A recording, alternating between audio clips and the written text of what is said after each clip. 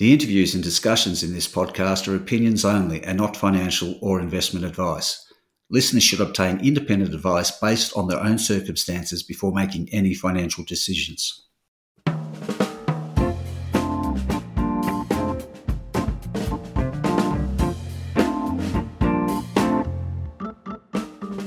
Hi, this is Barry Fitzgerald, Garimpeiro columnist for Stockhead. Welcome to another edition of the Explorers podcast.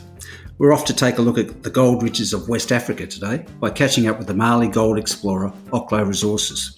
Oklo trades under the code OKU, or Oscar Kilo Uniform, and last traded at 14.7 cents for a market cap of about 75 million. Before taking a look at Oklo specifically, it's worth noting that the West African gold scene has been a hotbed of merger and acquisition activity of late. Last year, we saw the 9-month takeover battle between Chinese and Russian interests for Cardinal Resources, which was planning to develop a gold deposit in Ghana. Ahead of the bid, it was a 25-cent stock. The opening bid was 45 cents, and it ended up popping off at $1.07, with Chinese interests winning the day. The Canadians have also been busy. There was Endeavour Mining's $2 billion purchase of Senegal gold producer Teranga last year, and just this week, Burkina Faso gold producer and Ivory Coast gold developer Rox Gold said yes to an $850 million bid from Fortuna.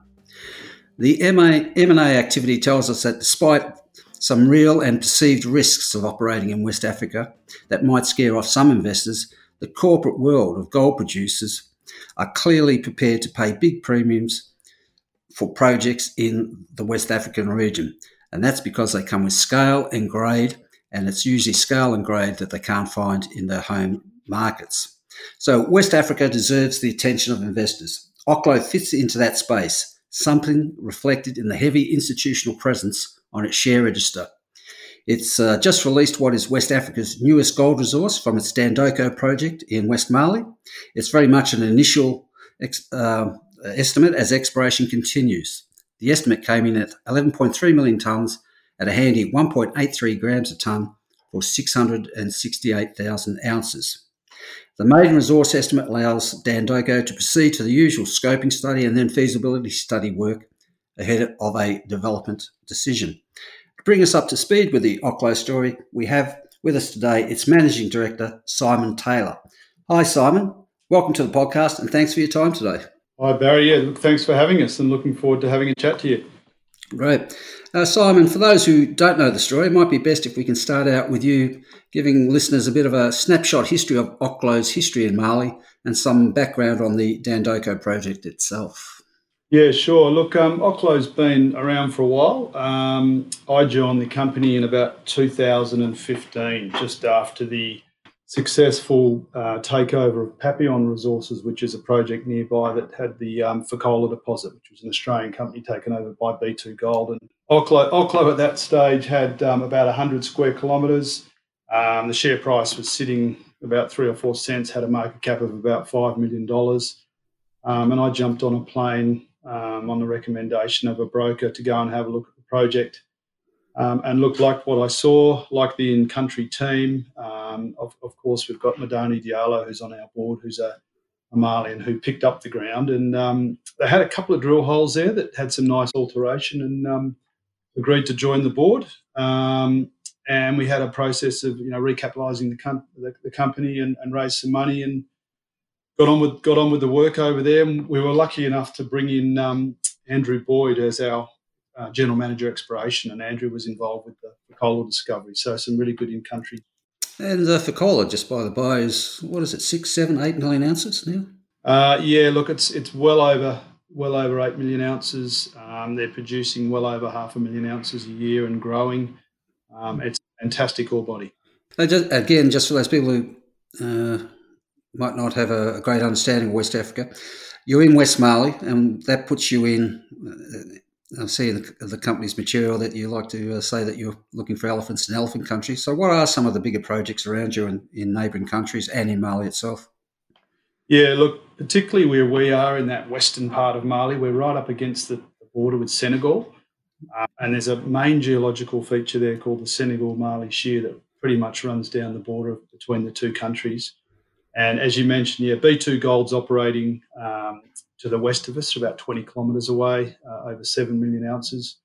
To the northwest of us, about 30 kilometres away, is the operations of Barrick, which was Randgold, another merger. So it was operated by Randgold, taken out by Barrick. There's over 17 million ounces in that Lulu Dandoko complex. To the north of us, you mentioned a company earlier, Endeavour, that was taken over a while ago. Endeavour had the Tabakoto mine. That's to the north of us, about 37 kilometres away, actually, by car. And then elsewhere in West Africa, as you mentioned, there's some big deposits. It's an area that has, what I liked about it is it just hadn't had the extent of exploration that had been done in Western Australia, where I've worked previously. So big systems, and the prize is big if you get onto these big systems. Right. Now, I mentioned the recent resource estimate. Just what have you got there, and what's the upside for more exploration? Yeah, look, we've put out our initial resource. You mentioned the figures earlier. It's just under 700,000 ounces at about 1.8 gram. What's robust about it, Barry, and what we're proud of as a company is that over 50% of it is already in the measured category, and over 79% of it is in measured and indicated. So it's an area that we won't have to come and do much infill drilling. We'll now go and grow the resource along strike and at depth. What's nice about it also is in the announcement that we put out is we showed a very strong grade tonnage curve. So the initial resource was done at 0.3 of a gram cutoff, very well constrained within pits with Malian royalties and taxes, and so it's been constrained well in a pit. And if you do a higher cutoff at say a gram, there's still sort of 570,000 ounces, about 2.8. Mm-hmm. Even higher cutoff at 2 grams, we've got just over 410,000 ounces at over 4 grams. So we've got real optionality to, as we now look at our technical studies and mining studies, to look at mining higher grade feed. It's all open cut, it's all from surface. And the nice thing is we've got these very high grade pods that we could access early on in the development curve. Now, this resource is at the Seco deposit. Yeah, the main, about 90% of it's from Seco. There's 3 Seco called SK1, very imaginative of us. SK2 and SK3. There's actually an SK4 and an SK5, which we're still drilling.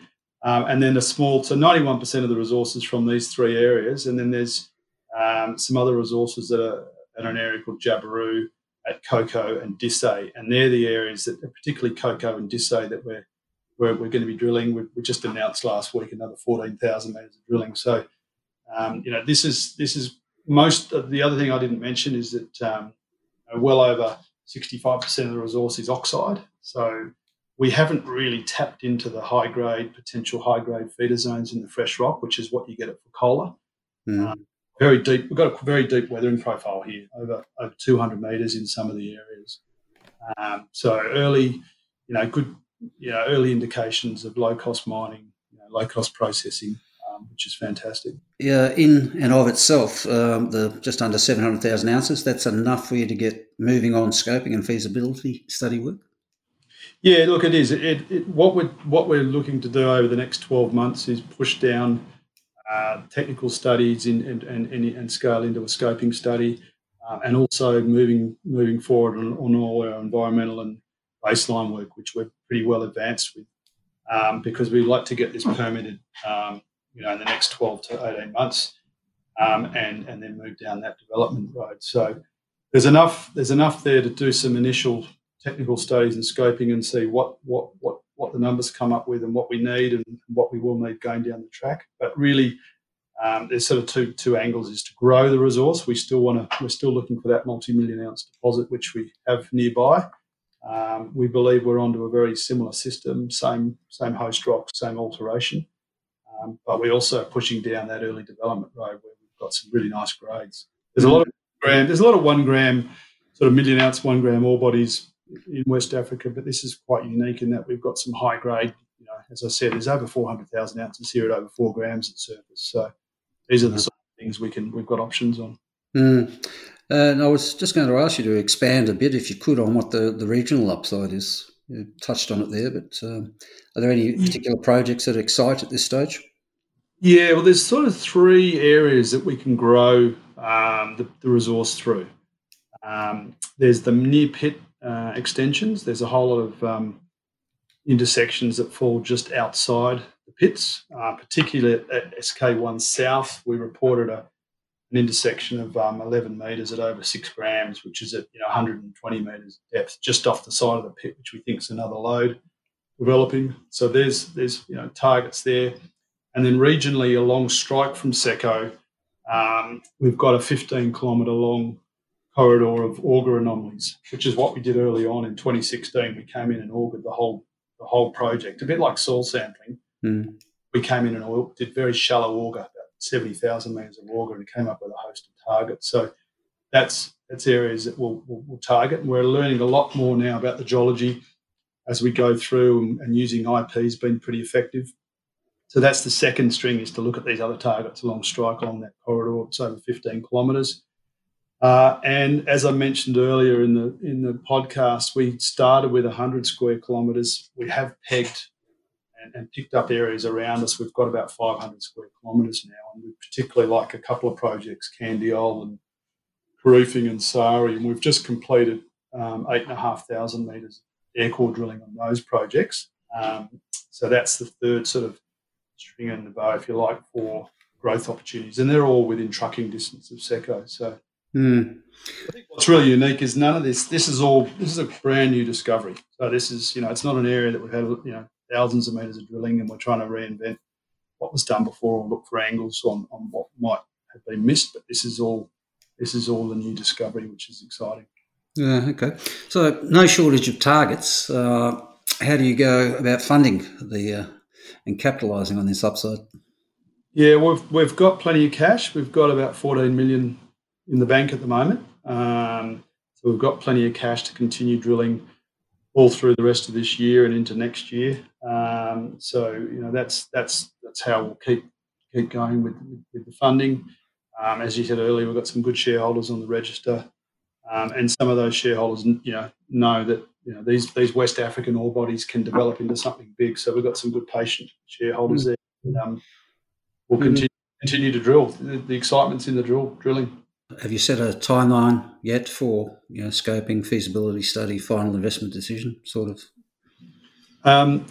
We've set a timeline internally to try and push forward for potentially get a mining license in the next 12 months. We're well ahead on all our environmental and baseline studies. We've got calls into various groups over the next couple of weeks, and started last week on studies, because we really, once we got the resource out, we knew what we were dealing with. So we did some initial work, but once we actually published the resource and had to work with, and we've looked at some other projects in West Africa. The Perseus, the Singui project's quite similar. When that started, that had I think just over 430,000 ounces at about 2.4 grams in a reserve, and we've looked at some capex figures on those sorts of projects. So there are similar projects in Africa. There are these will be multiple pits, which is quite common over there to start with, and so there is the fair bit of historical work that went on and is going on that we can use as inputs into our studies. Okay. Now, from my introduction, anyone would think I see Oklo as a potential takeover target, which I do, I guess. But given the share price has come off from some of the highs seen last year on the back of gold price weakness and some issues in other countries and Mali itself, I guess, I was just wondering the current market value. Do you feel exposed to a low ball takeover bid, or any concerns on that particular point? Oh, look, I think the company's cheap at the moment. Yes, it's the usual scenario, isn't it? The excitement is when you're drilling those first holes and getting and discoveries, and everyone gets excited. And we went through that probably 2 years ago, and then you start doing the studies and putting out your resource statements, and people start putting numbers on you. But for us, there's a lot of upside from here. We do have very good shareholders, and who I very much doubt would do anything at these levels. So we've just got to get on with the job and push down that development road and create more excitement from the drilling, which is going on at the moment. There's, as I said, there's 14,000 metres going in now. Well, I see you recently, earlier this month, put your hand in your own pocket and bought some shares on market. You obviously like the story. Yeah, no, absolutely. I've bought shares from day one. So we don't get a lot of opportunity to with as far as results, everything coming else. So I think it's a great opportunity. I think as you mentioned earlier on, there is West Africa has been a place that M&A goes on, and there's not many deposits still being found. So it's one place that you can really find a very big deposit. We have 3 existing mills around us, and we have other people that are looking to grow. So I think it's a good opportunity at these levels. Yeah. Okay. Now, Mali as a place to operate, how would you characterise it? Look, it's Africa. It's West Africa. It's as far as the mining code goes, it's a great mining code. Things get done. Mines get built. I mean, since I've been there, Hummingbird's built their project in South Mali and now is in production. Obviously, B2 Gold's built for Kola. That's in production. West Africans built their project in Burkina. I think one of the key points is to have good in-country people, and I mentioned Madani Diallo earlier. He was actually BHP's exploration manager for Africa for about 10 years, based out of London. Right. So educated, well connected in government and well connected into the industry, and we very much rely on him and our local geologists and our local guys in country. So geologically, it's a fantastic place to explore. We've taken a little bit longer to get a handle on the geology, but that's because there hadn't been any work done here. And coming into a new area is exciting. So there's lots of upside for us. Right. Okay. Just pulling it all together for investors, what should they be looking out for in the next? For the remainder of 21, I guess. Look, drilling results. We have regional results, about 8,000 metres coming from the regional projects I talked about. Those samples are in the lab now, so hopefully there'll be some results in the next 2 or 3 weeks. Lots of drilling on the growth side around Dandoko itself at Seko, about 14,000 metres. Metallurgy, we've got some met work going on at the moment, which we will have results for soon. So look, really drilling and updates on studies as we go forward is the exciting thing for investors. And as I said, we're fully funded to do the work. And the other thing, and as I said, we don't need to do a lot of infill drilling. We can spend the money looking for growth and opportunities. We've now set the really solid foundation for the start of the mine, and it's now about growing it along strike and at depth and other targets. If you had to, could you give investors some idea of when you might actually be in production? Look, if all went well, you could be potentially in sort of 3 years, potentially. We haven't looked that far ahead yet. We've only just got the resource out. But 2 to 3 years, you could potentially, if you went hard, get this thing moving. But we'll know more once we've done these studies and how they go over the next short while. Yeah. Well, the gold market. Anyone would think that the gold market had fallen in a heap, but US 1780 is still a very good price for new projects. Yeah, absolutely. As I said, I've been looking at some of the N43 101s from some of the guys from 4 or 5 years ago, and they're all based on $1,200, $1,300 gold price. Yeah, there you go. And there you go. I mean, when we constrained our pits, we used a $2,000 gold price. But what's really interesting on our resources, we put sensitivities to the US dollar price. If we did it at 1750, we only lose about 4% of the ounces, and at 1500, we only lose 8% of the ounces. So this is, as I said earlier, it's a really robust resource. The gold price, moving around. I think investors are wanting to see it go one, hopefully up, but one way or the other. It seems to be, you think it's getting a start and it comes back again. But I think the outlook for gold looks good. But we're just going to get on and keep drilling, and we know even at lower gold prices, this project's going to make money. Yep, that's the way. Okay, folks, there you go. An exciting virgin discovery in West Mali continues to grow with a near-term production potential likely at good grades. And as I mentioned there, still pretty good gold prices. So with that, I'm going to say thanks for your time today, Simon, and all the best with it. Great. Thanks very much, Barry. Thanks for having us.